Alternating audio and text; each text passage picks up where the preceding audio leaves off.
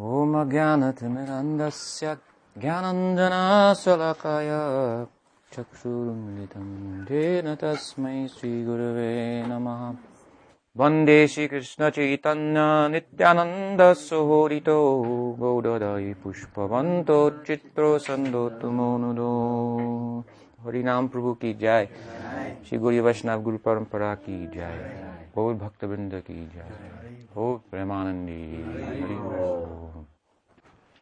So with regard to Guru, of course today is the day that is my birthday, and devotees, they say happy birthday, or should I say happy Vyasa-puja, or how should I hear that fairly often. And it was common in Prabhupada's mission to think that one's birthday was not auspicious because it meant taking birth in a material body, in the material world, and so on. So a lot of devotees had that kind of take on birthdays.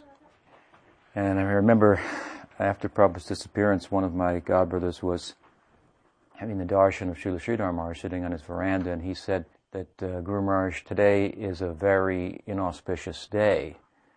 And Sridhar Maharaj said, really? What is that?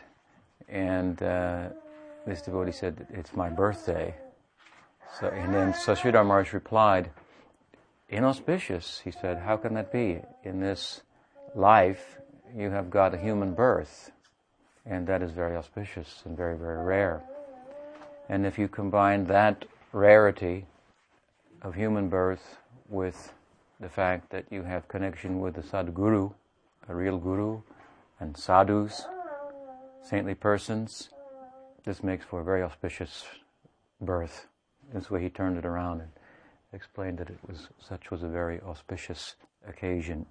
And we think of it in light of not only the fact that we were born in the material world, but born as a human being in contact with saintly persons, which Govinda Das says, that is the method for crossing over the material of the Bhava Sindhu, the ocean of material existence. Dulabha Manava Janama Satsange, the rare opportunity of Manava Janma, human birth, and Satsange, good company. We also say, often, we've been taught to recite the poem, the prayer, the stanza, Oma Jnana Timirandasya Jnananjana Salakaya Chaksurimilitam Yena Tasmai Sri Gurave Namaha, that I was born in ignorance, but that my Guru has given me eyes to see. So I can attest to both of these things. Born in ignorance, but my Gurudev has given me eyes to see. For some reason I like to think it's auspicious. I was born in the Holy Name Hospital in Teaneck, New Jersey. The Holy Name? Wow. Holy Name Hospital, 54 years ago today, according to the lunar calculation, which then, if calculated annually, comes every year, one day before Chaitanya Mahaprabhu's appearance, or Purnima, which, as I mentioned, we'll honor today and tomorrow. So, beginning last year, I started to write, in an impromptu way, a commentary on Srila Vishwanath Chakravarti Thakur's Guru Vastakam, his 8 prayers in glorification of the spiritual master. And the occasion for my inspiration to write that was this occasion last year, and knowing that many devotees, or a number of devotees, were going to be writing some offering in honor of myself or their relationship with myself, and I thought I should write something back. And of course now this has happened again this year, and I imagine it will happen every year, that some of the devotees publish a little website for those who make offerings or would like to read those offerings. So last year, what I wrote on the 6th stanza, I believe, Sakshad Haritrena Samasta Shastra. Is that the 6th? 7th. And that was published. And again, this was published again this year for those of you who saw that site this morning. The reason being that I didn't finish the one that I was writing for this year. And anyway, as this year came around, I thought I should write another one. Then this morning I thought, well, maybe I should make it a 10-year project. One each year, that's 8 years. And then there's an afterthought that Vishwanath Chakravarti Thakur has given to that, a 9th verse. the one for that, and the 10th year to just think about the whole thing and write whatever else might come to mind. So I'm in the midst, and I'm a little behind, and some of you, well-intended as you are, also didn't finish writing an offering and didn't get to writing an offering, and I will understand that, and I, as I'm pointing out, tardy also, and guilty in this regard of putting my contribution on that site. It's understandable, and such writings are always a little bit bewildering for the devotees. I know I didn't write one every single year for Prabhupada, and Prabhupada didn't write one every single year for his Gurudev Sri Bhaktisiddhanta Saraswati Thakur either. So it's not the sum and substance of observance of this occasion. And we should talk a little bit more about the substance of that.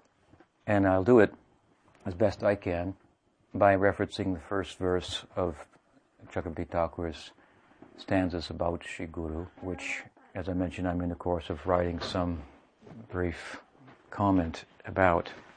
He says, Sripad Vishwanath Chakravarti, Samsara Dhavanala Lidaloka Tranaya Karunya Ganaganatvam Praptasya Kalyana Gunarnavasya Vande Guru Shri Charanarvindam. So, these prayers in the Gaudiya Saraswat Sampradaya, of course, are recited regularly, daily. We used to sing them twice in the Los Angeles temple, New Dwarka. When I got there, that was the procedure. We would sing them in the morning for the Mangal Artik. And then it's about 6 or 6:30, we would have what was called a Guru Puja. And some of the devotees who were free at that time and didn't have seva would come into the temple and sit before Prabhupada's picture. And again, we would chant these prayers. And I remember that Prabhupada heard the latter chanting sometimes, or maybe it was the former. Certainly he was up at that time, but I think for the former, during the Mangal Artik, he was probably writing. But at 6:30, when he was there, and he came to LA fairly often, one morning, I believe it was at that time, he heard that singing, and the pronunciation wasn't quite right. It's Vande Guru Shri Charanarvindam, and they were singing Vande, how do you say cow? Goro. So I offer my obeisances to the lotus feet of the cow, something like that. He had a chuckle about that, which isn't as far off, considering our theology, as it might sound to an uninitiated or uninformed person. But besides, of course, knowing the meaning of this, and we'll try to go into this in some depth, these stanzas, the spirit behind it is what's all important. Therefore, Krishna has sometimes been described as being Baba Grahi Janardana. The Lord is one who accepts the spirit of the offering, even if there is some irregularity in the presentation. So put your heart in the right place, and everything else will fall into place in time. But don't either use that as an excuse, my heart's in the right place, that is to say, not to learn the details as well. That will make it more beautiful. So, this is a tune or a stanza, a song, 8 prayers that most of us are familiar with. Many of us have chanted every day for many, many years. And it begins with this stanza, with the word samsara. Samsara means material existence. And it implies a passing through of various states of consciousness. So this is what material existence is about, transmigration through various states of consciousness or identification. And in the nature of it is circular. The circle is something that is both full and incomplete. We say if logic is circular, that it's not complete, that it falls short. At the same time, we know that the circle also often implies a fullness. So material existence is both. It's both incomplete, but it's full. It's fully incomplete. It's not what it appears to be. It's illusory, and there couldn't be a more comprehensive form of illusion than that which is mastered by the magic of Bhagavan Vishnu. Vishnu Maya is something to marvel at. I've told a story before how after in my younger years at 25, I had just taken sannyas from Prabhupada in Vrindavan, 1975, and then he came to the United States that summer, and he was in New York in his quarters on the 11th floor of his big building in Manhattan that he was so proud of having acquired for Krishna. And he asked me, he said, "Have you seen the New York women?" And I didn't know what to say. I thought maybe he was testing me or something. Have you seen? His eyes lit up real big. "Have you seen the New York women?" And I just remained silent. And he said, "They are so beautiful." And he began speaking about the beauty of the New York women. And I was watching him and just wondering what he was really talking about. And then as he went on, he said, just see their beauty and their charm and how all the men are controlled by them and all these buildings are going up on account of that. And so he kind of explained in a nutshell how the whole city was moving and by Vishnu Maya. And that's what he said at the end. He said, just see the power and the charm of Vishnu Maya. So it's a wonderful thing, this Vishnu Maya, when seen from an enlightened perspective. The material world is not really all bad. It's Vishnu Maya. It's a wonderful aspect of Vishnu. Therefore, Prabhupada could look at some aspects of it. For example, in that famous picture of him looking at the 5th canto, the pictures where some of the more frightful aspects of material existence are described with a huge grin on his face. So Vishnu Maya, Parikshit Maharaj, you know the famous description of and bewildering description of the cosmos given in the 5th canto of Srimad Bhagavatam, where the sun is said to be closer than the moon, and all such things that are hard to reconcile. There are ways, of course, to reconcile that. That's a big topic, but what brought that on, that whole discussion of many chapters, was Parikshit Maharaj's astute inquiry to Sukadeva Goswami, wherein he asked about Vishnu Maya. Tell me more about Vishnu Maya, about the workings of material nature. Why? He said, because by understanding the workings of material nature, one can understand the position of Bhagavan and gain impetus to attain him, his association, his company, his service, enter into his Leela.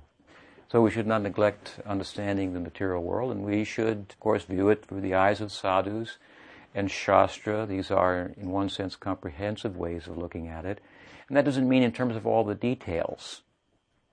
We may find details about material existence from other sources, from those who are more absorbed in the details. Prabhupada was once asked by a fellow, "Do you know everything?"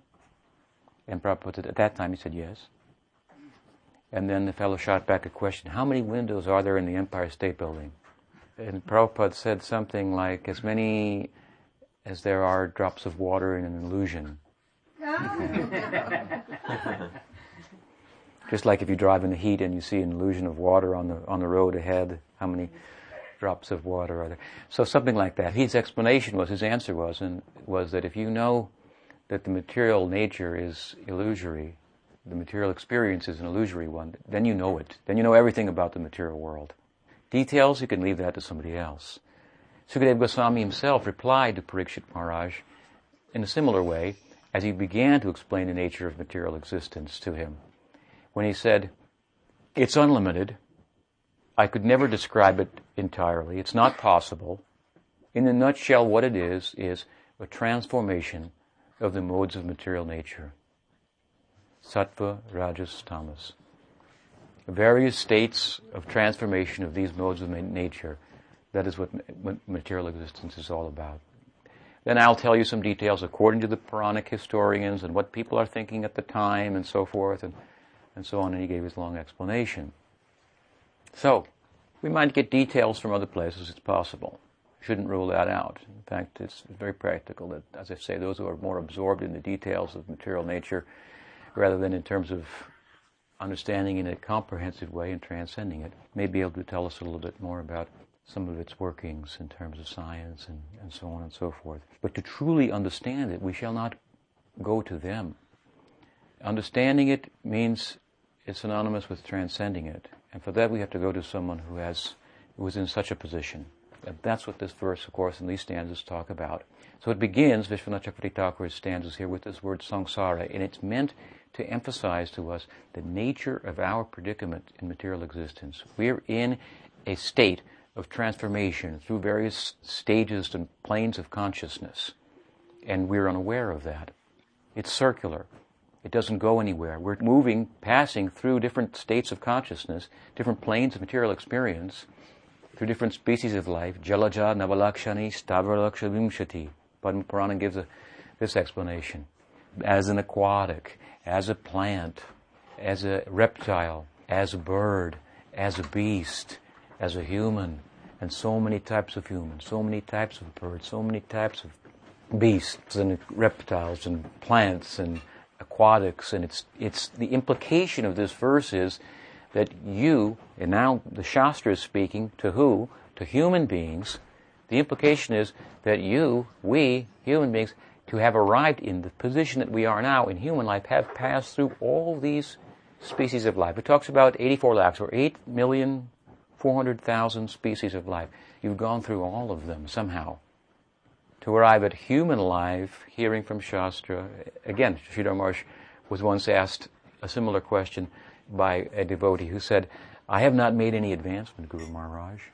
He said, what do you mean? You have human life, no advancement. You advanced through 84 lakhs of species. Jalajana Balakshan, you've come so far. And as my godbrother Sripad Vishnu Jana Maharaj used to say, the distance we have gone before meeting Sri Guru is far greater than the distance we have to go from that point on. Although it may seem a long distance to us to go from where we are to Krishna Lila, the distance we've gone to reach this point of coming in touch with Sri Guru is far, far greater. The idea is that the nature of material existence is absolutely insurmountable. It's circular, samsara. You're passing through these stages, up and down, from Brahmaloka down, up and, it's possible, up and down, through so many species of life, just going in a circle, never getting anywhere. And samsara dhava, samsara karana.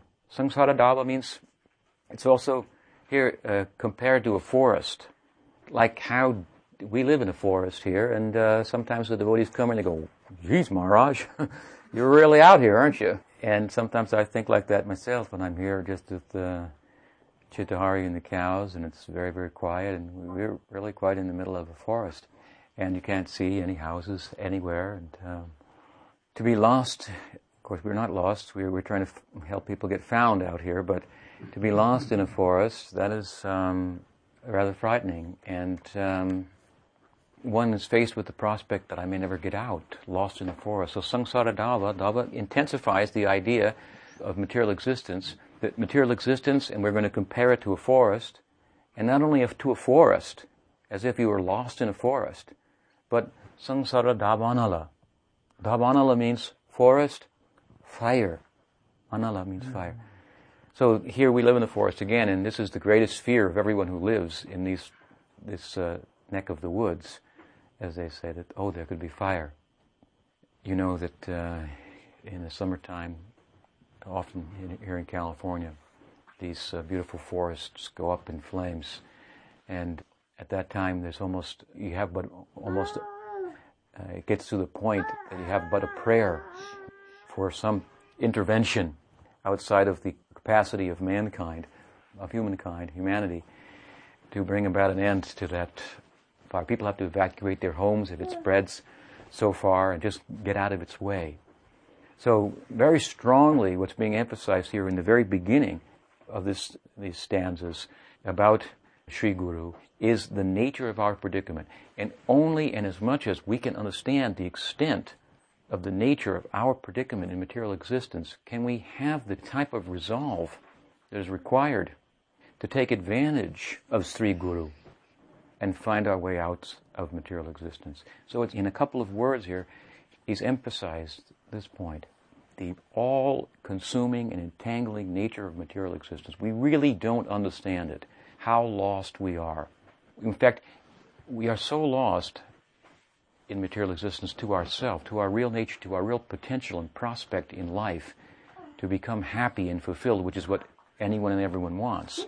We're so lost to attaining that we rely upon products of it in pursuit of it. Even our own sensual capacity, our mental, intellectual capacity we rely upon for attaining our ideal.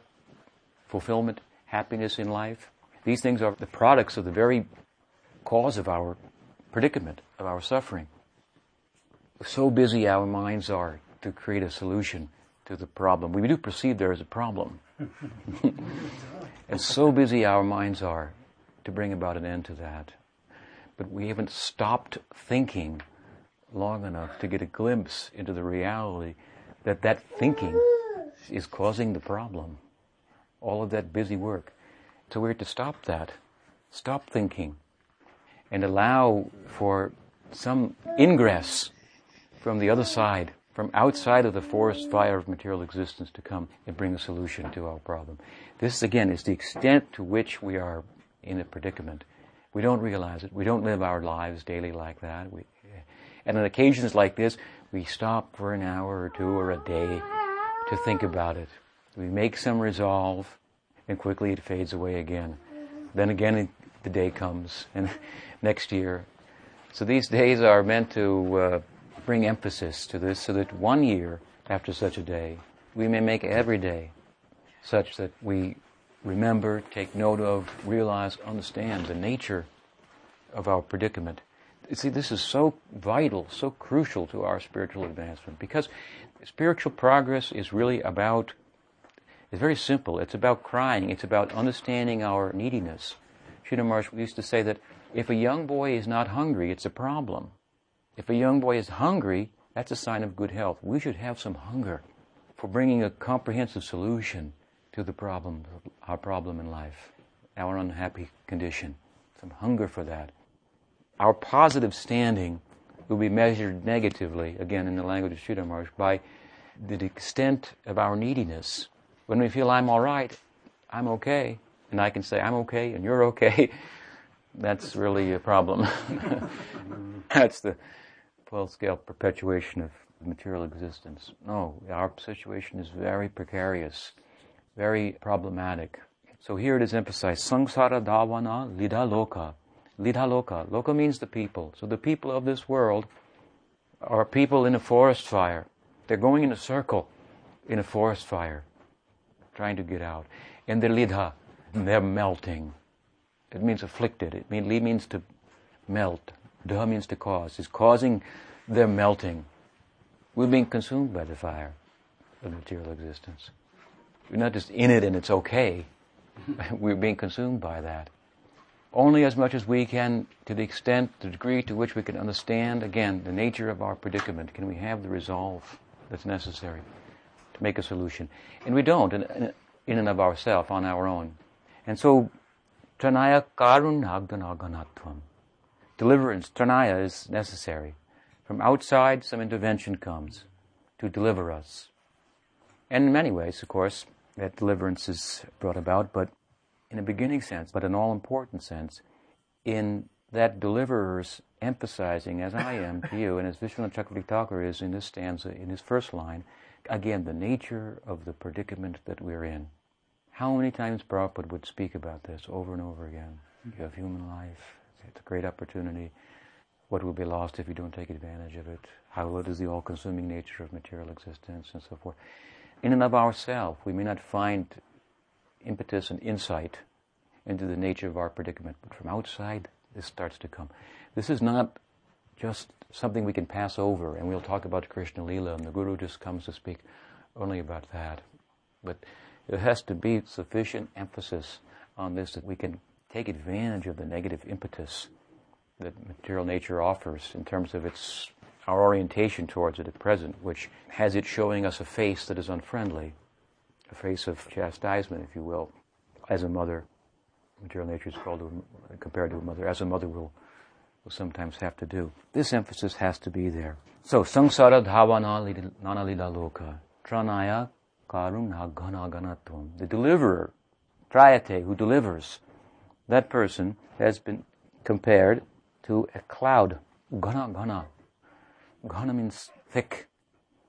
So it implies thickness, implies in this context condensation.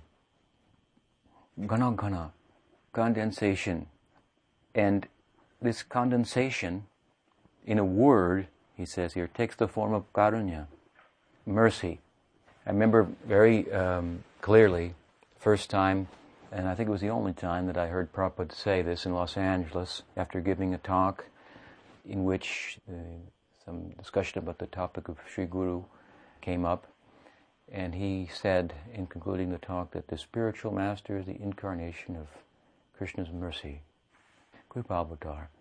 So, what is this condensation? A cloud, of course, is condensation of ocean. The word ocean comes here in the next line. Praptasya kalyana gunarnavasya.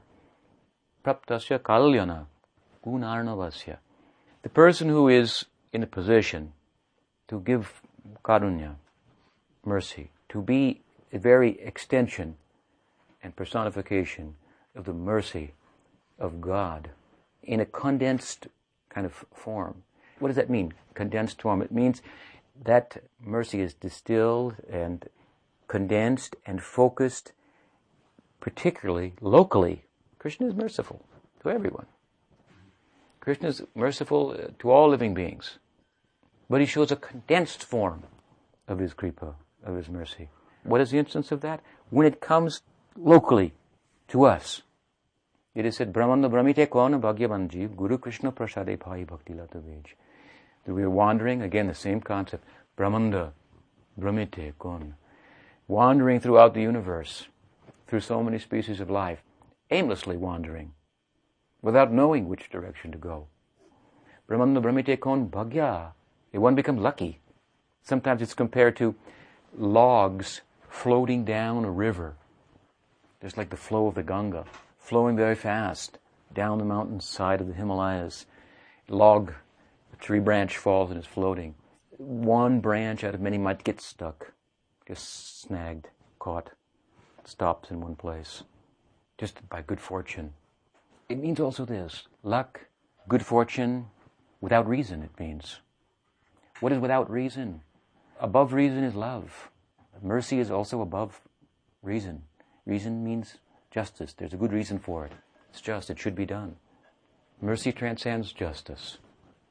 Then again, without justice, there can't be any mercy, any chance to transcend that, to overrule that. So there's a place for justice. There's a place for karma.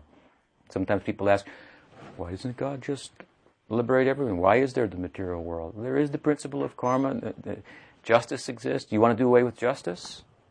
Then you will do away with mercy also. Some things you can't ask why they are. They are. The question is to figure out how they are, how they work. There are elements, aspects of existence, how they're working, how they're affecting us. So luck, bhagyavan, it really means good fortune, an auspicious opportunity. It means an act of love, act of kindness on the part of Bhagwan, God, in relation to us. We're wandering throughout the universe, aimlessly, but maybe we have a thought to do something good, or to find a solution to life, some inkling in our heart. He's very sensitive to that. When he sees just a little inkling in that regard, then Brahmanda Brahmite Kon Bhagavanji Guru Krishna Prasade Bhai Bhakti Lata Vej. The Lord in the heart of Chaitya Guru, who we can't see. Chaitanya Charitamrita, Krishna's Kaviraj Goswami describes that Sakshad Nahi, this Chaitya Guru, is in the heart. Dive Sakshat Nahi Chaitya Guru Rupe. That we cannot see him. The Jiva cannot see directly the Chaitya Guru who's living in a particular form within the heart of the Jiva. He's the heart of the soul. The heart of the soul's heart. It means that all we can really be is represented, in a sense, by the Lord in the heart. That He's taken His place there. Even though it's present, not well prepared, it's a place for Him to reside. He's come there to show us that such possibility, such potential is there. I'm here. Clean up the area and you can see. I take my resting place in the heart of the soul. What an auspicious place it is. Why have you left it in the condition that it's in? So while we cannot see that form of the Lord, Krishnadas Kaviraj Goswami explains what? That Shiksha Guru Krishna Hoi Mohanta Swarup. Shiksha Guru Krishna Hoi Mohanta Swarupe. We cannot see Him in the heart. He comes before us as a Siksha Guru. Diksha Guru is also Siksha Guru. Of course, he wouldn't be a Diksha Guru if he didn't give Siksha to attract us. But he happens to use the Siksha Guru word in this particular verse where he's talking about Shiksha Guru. Shiksha Guru Hai Krishna Mohanta Swarupe. He comes before us as the Shiksha Guru to teach us about the Lord hiding in the heart. Brahmanda Brahmite Kon Bhagavan Jeev Guru Krishna Prasade Bhai Bhakti Lata Vij. We're wandering throughout the universe aimlessly. We become lucky. What's that good luck? He causes our good fortune by residing in the heart and just noticing some inkling in his direction. I want to do the right thing. I want to find a solution. At some point, then, what does he do? This is a general idea of ours. He brings us in touch. He says, that Krishna's Kabir has explained, the Krishna brings us before the Guru. And the Guru brings us before Krishna, who's hiding in the heart we cannot see. He brings him out. So the point is, in a condensed form, Krishna is merciful, all merciful, to everyone. It goes without saying. But in a condensed form of mercy, he comes locally to us. Krishna in the heart leads us to the Guru, because he wants that Guru to lead us to him. So we should pay all attention there. Therefore we hear that the service of the Guru, sometimes we hear, is more important than the service of Krishna.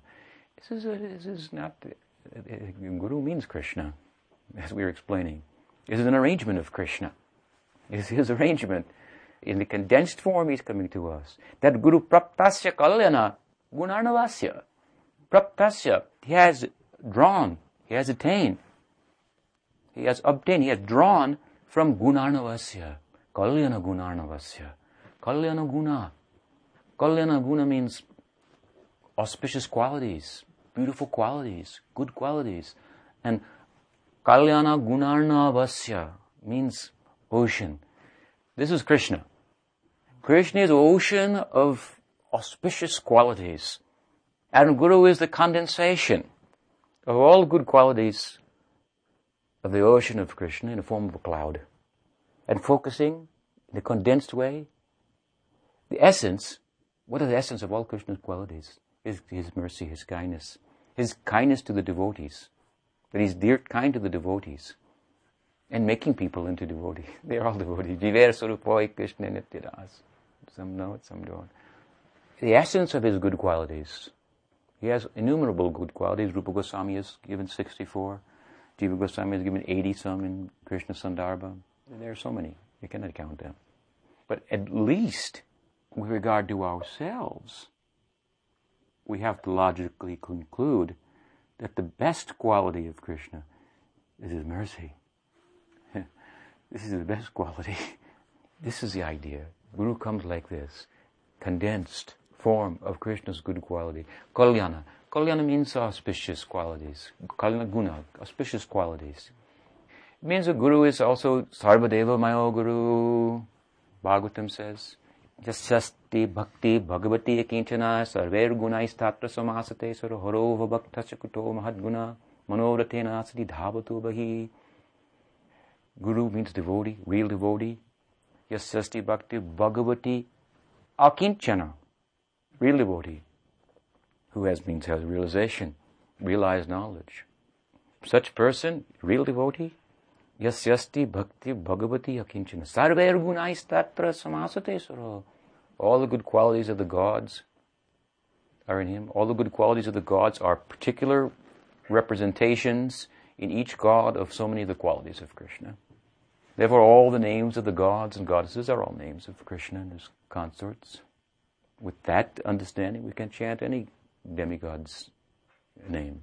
And Brahma Samhita is full of that, chanting all the names of the Ganesh and Shiva and Durga and so forth, all in relation to Govinda.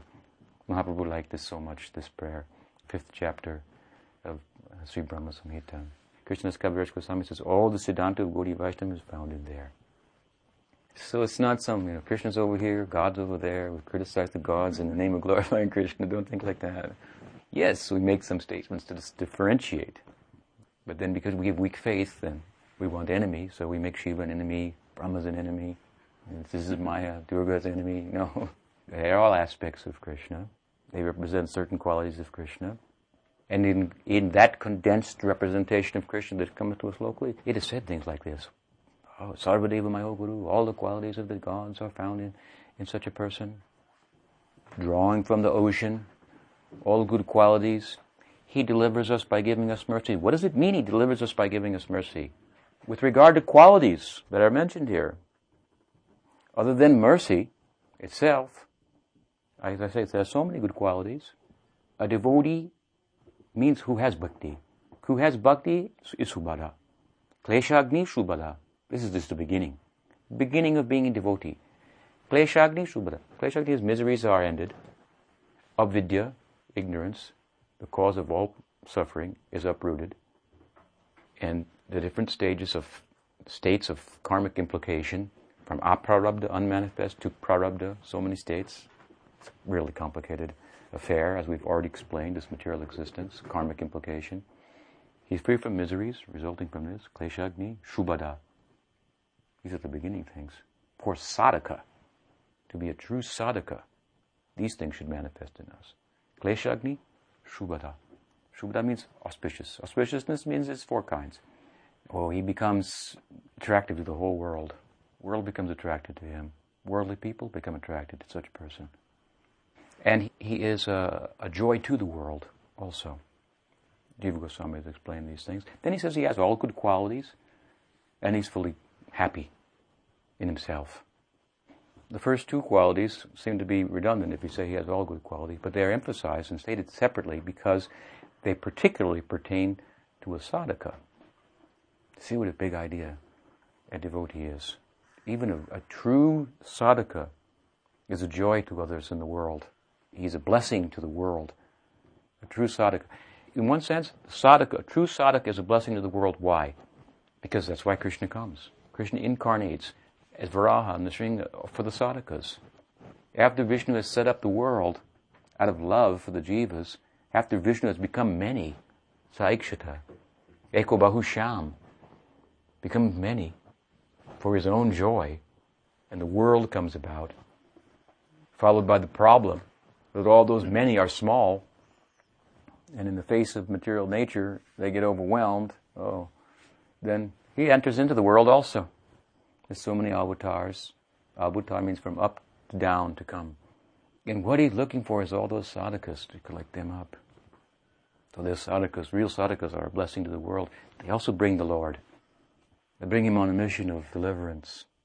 Himself, he comes. Of course, he sends his devotees, higher devotees, as guru and so forth. So many good qualities. Besides the idea that the guru represents the mercy of Krishna, then he has so many good qualities. And he delivers us by those good qualities by setting an example for us. Example speaks louder than precept. That is so valuable to us. We can have books and books and books and books about bhakti. If we have no bhakta, how will we figure it out? I remember that we used to sell so many books, and people would sometimes read them, buy them, pick them up somewhere, and not figure out that even though there's a list of centers in the back of most of them, where to go or anything. And we would meet people sometimes that had been reading the books, and they were mispronouncing all the names, and Caitanya, and all such things. And it was apparent that, if they just had a devotees association combined with that, it would accelerate their understanding so much. Practice speaks louder than precept. So the example, it takes the theory, the devotee who's the practical example, takes the theory and puts it into the realm of the practical. It shows how to take that theory and apply it in different times and circumstances. It's absolutely indispensable to have the company of such a person who exemplifies then all good qualities. Krishna, in our heart, we can't find him, we can't see him. He come before us as the guru. It means our own heart coming before us. It's not a foreign element, really. It's our own potential in life, our own prospect, how auspicious our life can be coming before us. What an extraordinary arrangement this is. One of my disciples once, many years ago, I like to tell this story. Forgive me for those of you who heard it before, but she was once asked by a friend after she had come and spent some time with me, that friend wrote her a letter and said, "Very nice that you're there and appreciate that and all, but I only have one question to ask you. When you look in the mirror, do you smile?" So he was, thinking, you're there, everything, you got all this philosophy, but are you really happy there? So she wrote back and she said, actually, I used to look in the mirror and smile, but since I've been here, I don't. I look in the mirror and I don't think there's a whole lot to smile about. But when I look at my guru, then I smile. She told me that, and I said, oh, yeah, you have good understanding, actually. There's nothing wrong with you. What all you can be and your greatest potential, that you don't see by looking in the mirror. But by looking at the guru, then you see that. That's the reflection of your inner heart and prospect in life, potential in life. Look in the mirror, we without knowledge, you might think, oh, I look pretty good. I've got things going pretty well for myself. But with some knowledge as to the nature of our predicament, as we've been discussing, we might think otherwise. Oh my gosh, we become disappointed. But the disappointment is it's worth disappointing someone.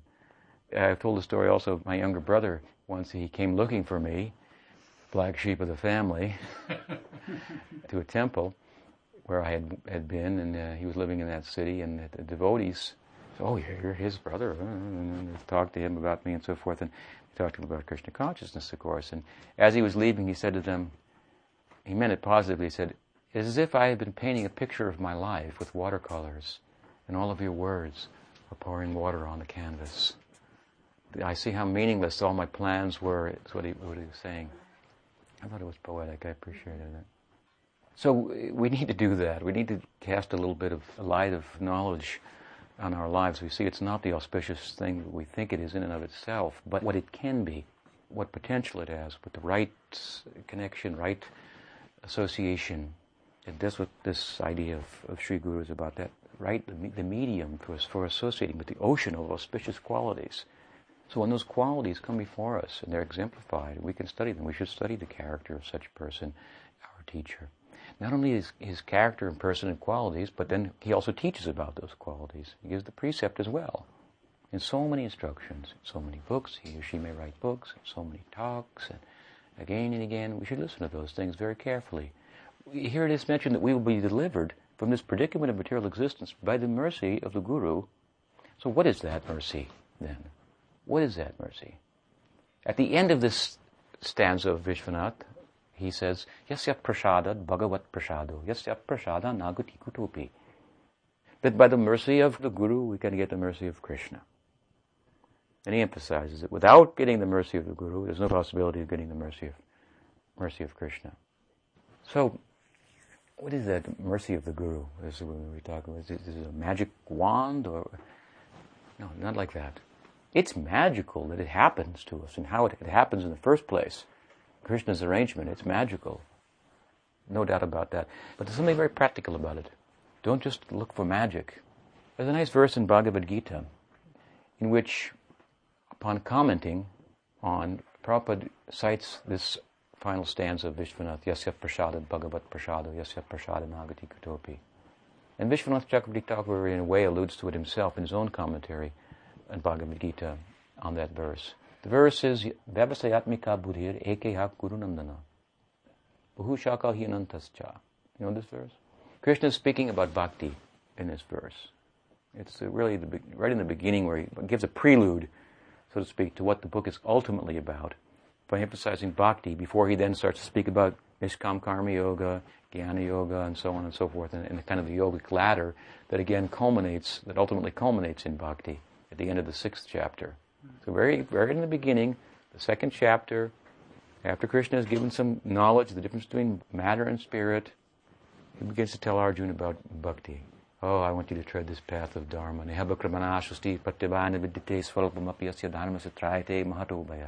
A little endeavor in this is so fruitful. You'll be saved from the greatest danger. He talks about how to go about it. Then he says, Vyavasayatmika buddhir ekeha gurunandana.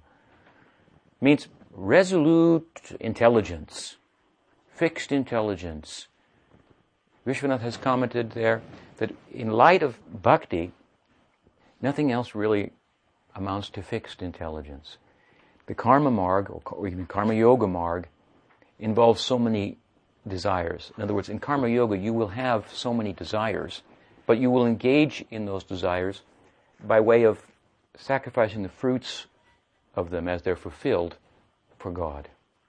This is a kind of an upper end of Nishkam Karma Yoga, that's the lower reach of bhakti that Gita is speaking about.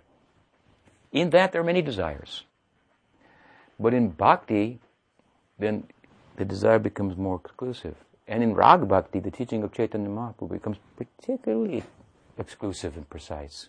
This is Vyavasatmika Buddhi. Now, in commenting on this, as I said, Prabhupada cites Yasya Prasada Bhagavat Prasada, Yasya Prasada Nagati Katopi. He's saying resolute intelligence is to focus your energy on that manifestation of Krishna that has come locally for me, to pay attention to my individual case, focus all my attention there. This will get me Krishna's mercy. And Vishwanath Chakravarti Thakur, in speaking on this verse, he says, I follow my spiritual master resolutely. This is how I have Vyavasatmika Buddhi, fixed intelligence in bhakti. By following my spiritual master resolutely. In terms of what? This is important. In terms of Shravanam, Kirtanam, Smaranam, Padasevanam, all these things that make up bhakti. He says, I won't give up these things in my sadhya, in my sadhana, in my practice, or in my sadhya, in my perfection. Whatever they bring me, in whatever conditions they take me to, even if it be material misery, I'll never give them up.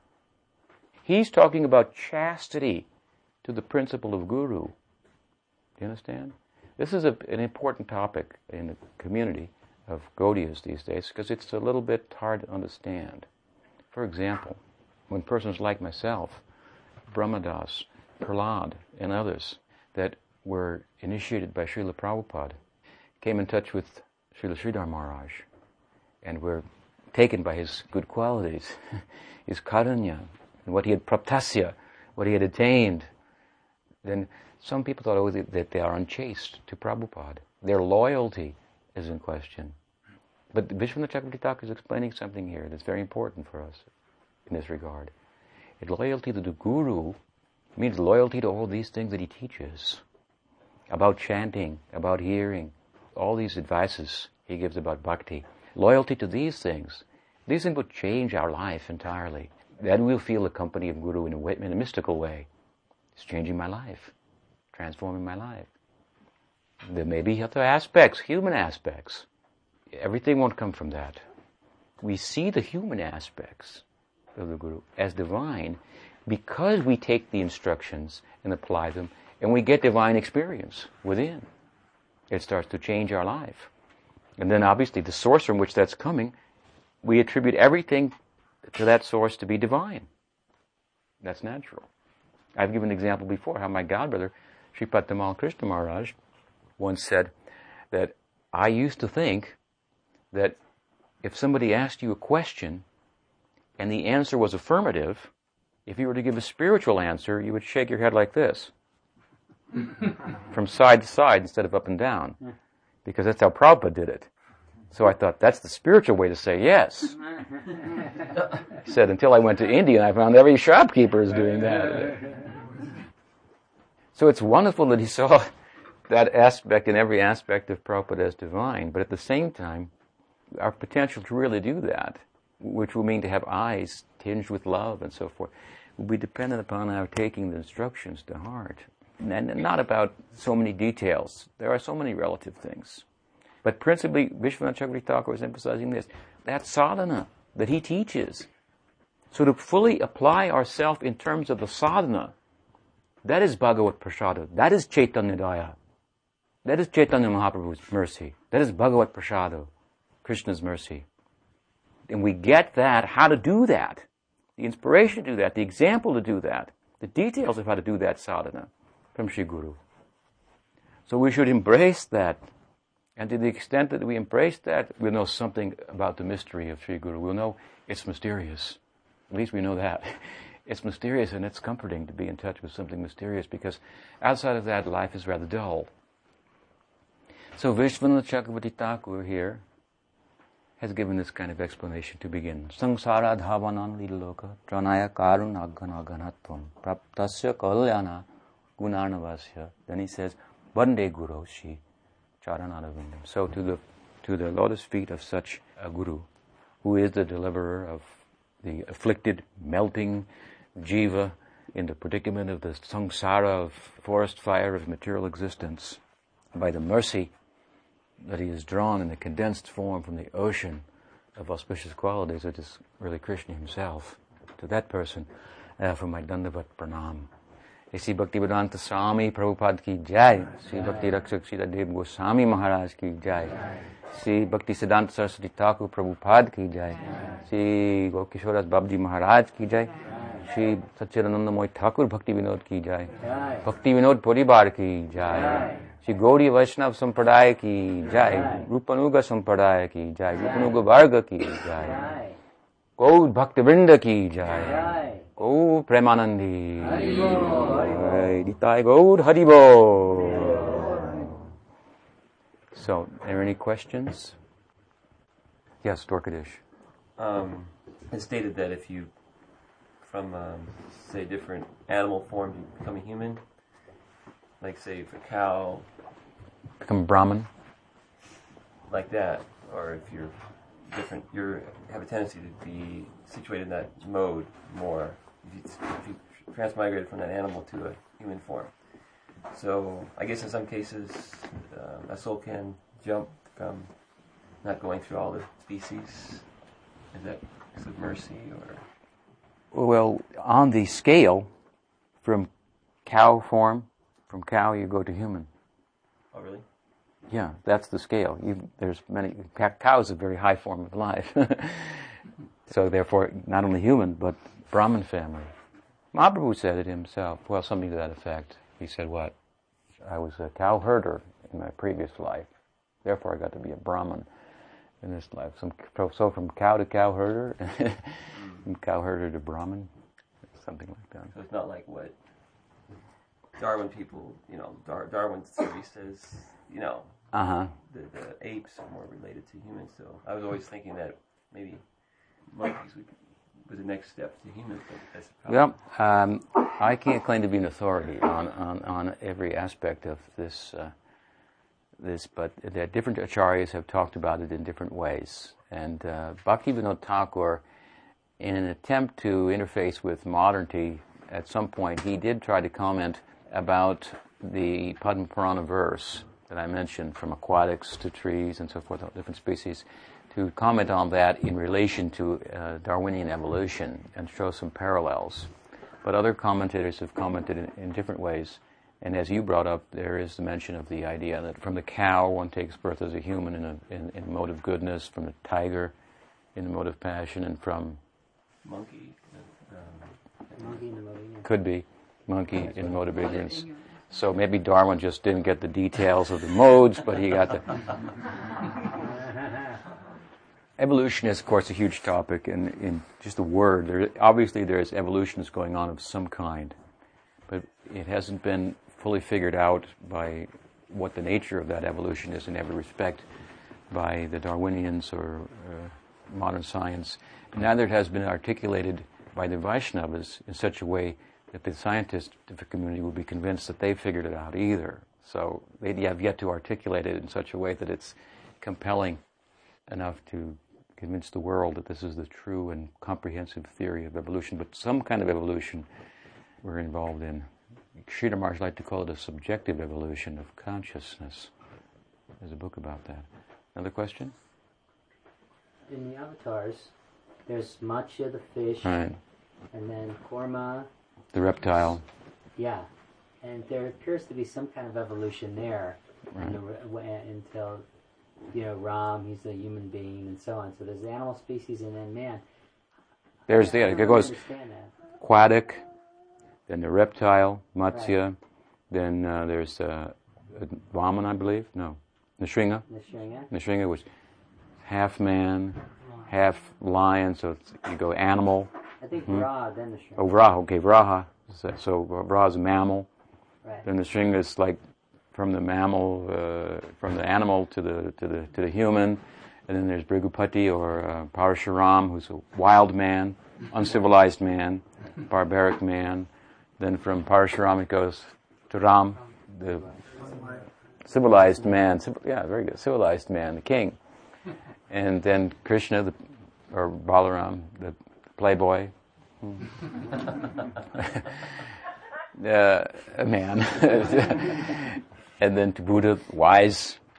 And then what, Kalki, which is brings an end to the age. I don't know what else he represents in a sense. But it was this Das Avatar conception of Jayadev Goswami that Bhaktivinoda Thakur took and tried to interface in his writing in a way with the theory of evolution. And I've read some of the things he's written about it, and it's not written in such a way that somebody else would have to take that idea and with a scientific background and so forth and write about it in order to bridge the gap enough for this Darwinians types to appreciate fully what he was speaking about. But he is giving some license to the idea of some form of evolution, which is obvious, some form of evolution. We're evolving, hopefully. Even the devolving is supposed to be part of evolving. Anyway, that's another lecture. Yes? Can you explain the concept of the plurality of gurus, finding guru in more than one person, how to recognize it, and what the idea is? Well, with regard to the plurality of gurus, it's also important to emphasize the singularity of guru, because in the beginning stage, if we just speak about a plurality of gurus, we may find people just go here, there, and pick and choose whatever they want and never really take advantage of a teacher and become a disciple, come under the discipline. So, with that preface, then at the same time, the concept of plurality of gurus is basically that the guru is one, but it means Krishna, but appears in a number of forms. The mercy of Krishna, if we are identifying as we have the guru as the mercy of Krishna appears in a number of different forms to cater to the needs of the many, many people in the world, to tender to their faith, to awaken their faith, to culture their faith, and so forth. So there is a plurality of gurus. Now, is there a plurality of gurus for one person? Yes, in a general sense. For every disciple, there's a plurality of gurus. If he has one guru who is his Diksha guru, who is his Siksha guru, who is his Sannyas guru, who is his Rag guru, or whatever, Bhartma Pradaksha guru, whatever type of guru you can mention, it could be all one person. Still, that person will be in touch with a plurality of gurus, because by coming in touch with the one guru, we come in touch with the Guru Parampara. It's a whole succession of gurus. And ultimately, what? We come in touch with a land of gurus, in the language of Sridhar Maharaj. The whole of Golok is made up of gurus. The dust there we take on our head. That's why we wear tilak. We've got gurus on our head. We take the dust from Vrindavan and So, that is one idea. And at the same time, we may find that one disciple may have a Diksha guru, and he may have another guru who's a Siksha guru. He may have even more than one Siksha guru. It's possible. And so your question pertains largely to that. How one recognize another guru. In the same way that you recognize your guru, your first guru. What drew you in, what do we look for? That inspiration to take up Krishna consciousness. And maybe we met a guru and we got inspiration, and then over time maybe we haven't had that guru's contact, or maybe that guru has left the world or is unavailable to us. Maybe he has many disciples unavailable, that's possible, in some capacity. In a capacity, for example, that we may need company, association, to progress. So we may get a little, maybe some cobwebs or something. So Siksha Guru may come. So your question is, how will we know? How will you not know? When it's staring you right in the face, and you're getting inspiration for Krishna consciousness to take it up, and it's causing you to chant more and hear more and be enlivened about Krishna consciousness. That's what it's about, right? That's my experience. Nobody ever influenced me like Prabhupada. I mean, and I knew many devotees, and I could influence many devotees and non-devotees. And Prabhupada's influence was just like, everything stops here, just like, that was so powerful. I never would have expected or imagined or ever dreamt that I would have met someone like that could affect me in the same way. I wasn't looking for that even. But I met such a person in Sridhar Maharaj, whom Prabhupada himself introduced to me. I mean, I should have thought of it. He's the one that said it to me. Well, if you have any questions, and I was massaging his feet at the time, about philosophy after I'm gone, you see my godbrother, B.R. Sridhar Maharaj, in Navadvip. But I was so proud, I thought I didn't have any questions. I didn't have anything to learn. I was a very prominent disciple of Prabhupada, and I was able to turn so many devotees' heads around and so many non-devotees' heads around I could make the biggest atheist buy the Srimad Bhagavatam, and go away smiling, having parted with his hard-earned money. But in time, I became a little more humble by force of circumstance, and I got the good company of Sridhar Maharaj. I immediately I could understand. Nobody can influence me like this, but Prabhupada. Therefore, these may be two leaves, but they're coming from the same tree. And the influence could be even greater. That's possible. Sixth Guru could have a greater influence. That's possible. And I tell you frankly, you're all my disciples, so many of you be open to that. I'm not here forever. I can leave tomorrow. My point to you is to find Krishna consciousness. And you have to use your good intelligence and sincerity, apply yourself, understand the theory, apply yourself sincerely, and get it wherever you can find it. Know what it is, theoretically. Therefore, I'm writing books. I'm giving so many talks on so many CDs. You got to know what it is theoretically. Apply yourself, get some experience, and go after that. I'm there. If you like something in me, it's that. That's what it is. I mean, I may look good, I may look bad, I may be funny, I don't know. You may think so many things, but that's all. This is secondary. Krishna consciousness is what we are interested in. That's what we come together for. So you look for that. I tell you openly, right now, look for that. I won't be here forever. Some of you are young. I won't be here for the rest of your life, physically, in this form like this. If someone else comes along and is able to pluck you up and help you, they're helping you only to come wherever I'm situated, and they're asking you to come. So you can think like that. Can you comment on Guru Mukha Padma Vakya Chichete Korya? That means that we should Guru Mukha Padma Vakya Chichete Korya. That we should make the words of our Guru like our life and soul. Guru Mukha Padma Vakya Chichete. It means, like I said earlier, same idea. Vyavasayatmika buddhirekeha kurunandana. It's a verse of Bhagavad Gita. That you focus your attention on all these things that he says about hearing and chanting about Krishna. All these practices that he details and outlines for us, we should embrace them like our life and soul. Yes? It seems like Gaudiya Sampradaya is becoming so denominational. Like so many different... Sectarian, you mean? Sectarian, yeah, sectarian. What do you feel that Prabhupada's vision was how to carry on? It seems like there's a lot of controversy on whose idea or... Take the non-sectarian idea. So who is teaching that? Non-sectarian idea. Whoever's speaking about that and practically dealing like that, then you associate with those persons. You should find association. There are many groups. And there are many people in many groups. So you try to be an essential devotee, non-sectarian, and you try those devotees that advocate sectarianism in certain ways that's unbecoming and so forth, and you just ignore that. You just ignore that. And don't if it's too troublesome, there's zealousness, you avoid them. And those that you can resonate with and that are non-sectarian, regardless of what group they may be in, you associate with them. You make a group like that. You take the walls down, for the structure of your what group you're in. Be in a group of essential devotees who are interested in hearing and chanting about Krishna. This is what Prabhupada taught. Prabhupada was one of the movement based on two things. They would run on two principles. Who could say what they were? Love and trust. So everything else, all the other, you can find the person is influenced by love and trust, and you can honor the faith. If he can honor the faith of you and your guru, you can honor the faith of him or her and his or her guru, and you can all go on happily. There are always going to be some sectarian people.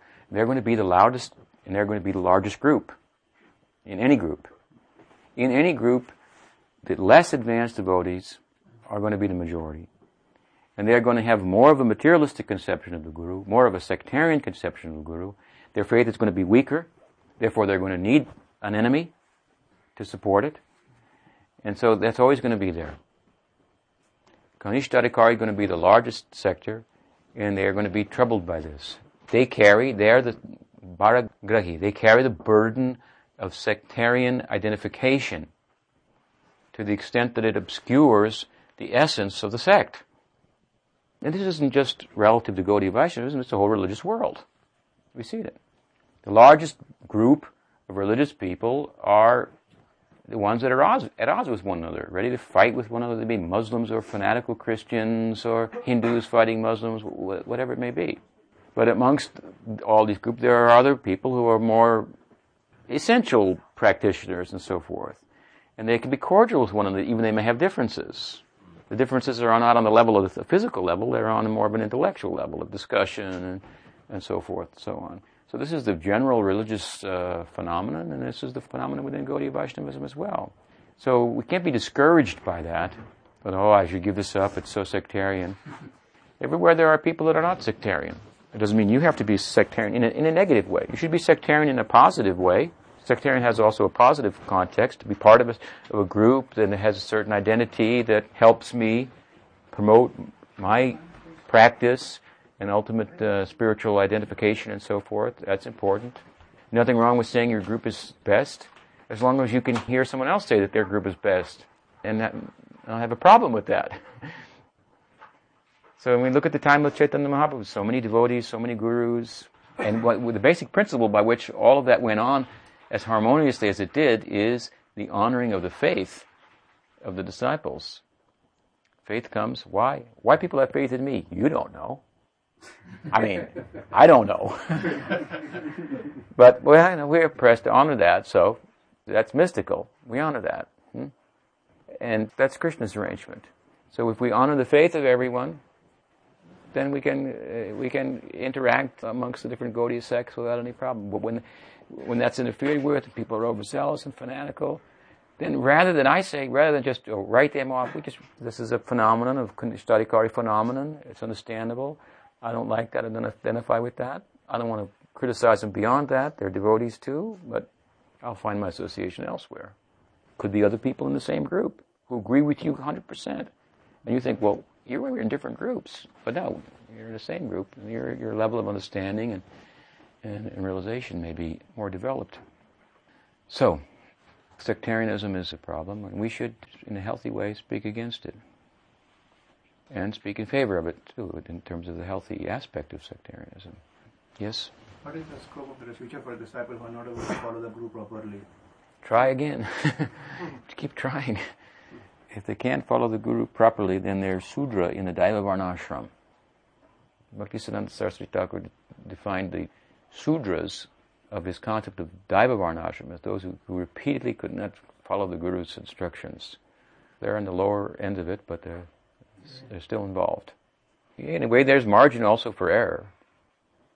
So it's expected. Maybe some guru is merciful. So if you have difficulty following the guru, then keep trying. You'll be successful in time. I mean, what level? What level you will have difficulty following? So advanced devotees will say they have difficulty.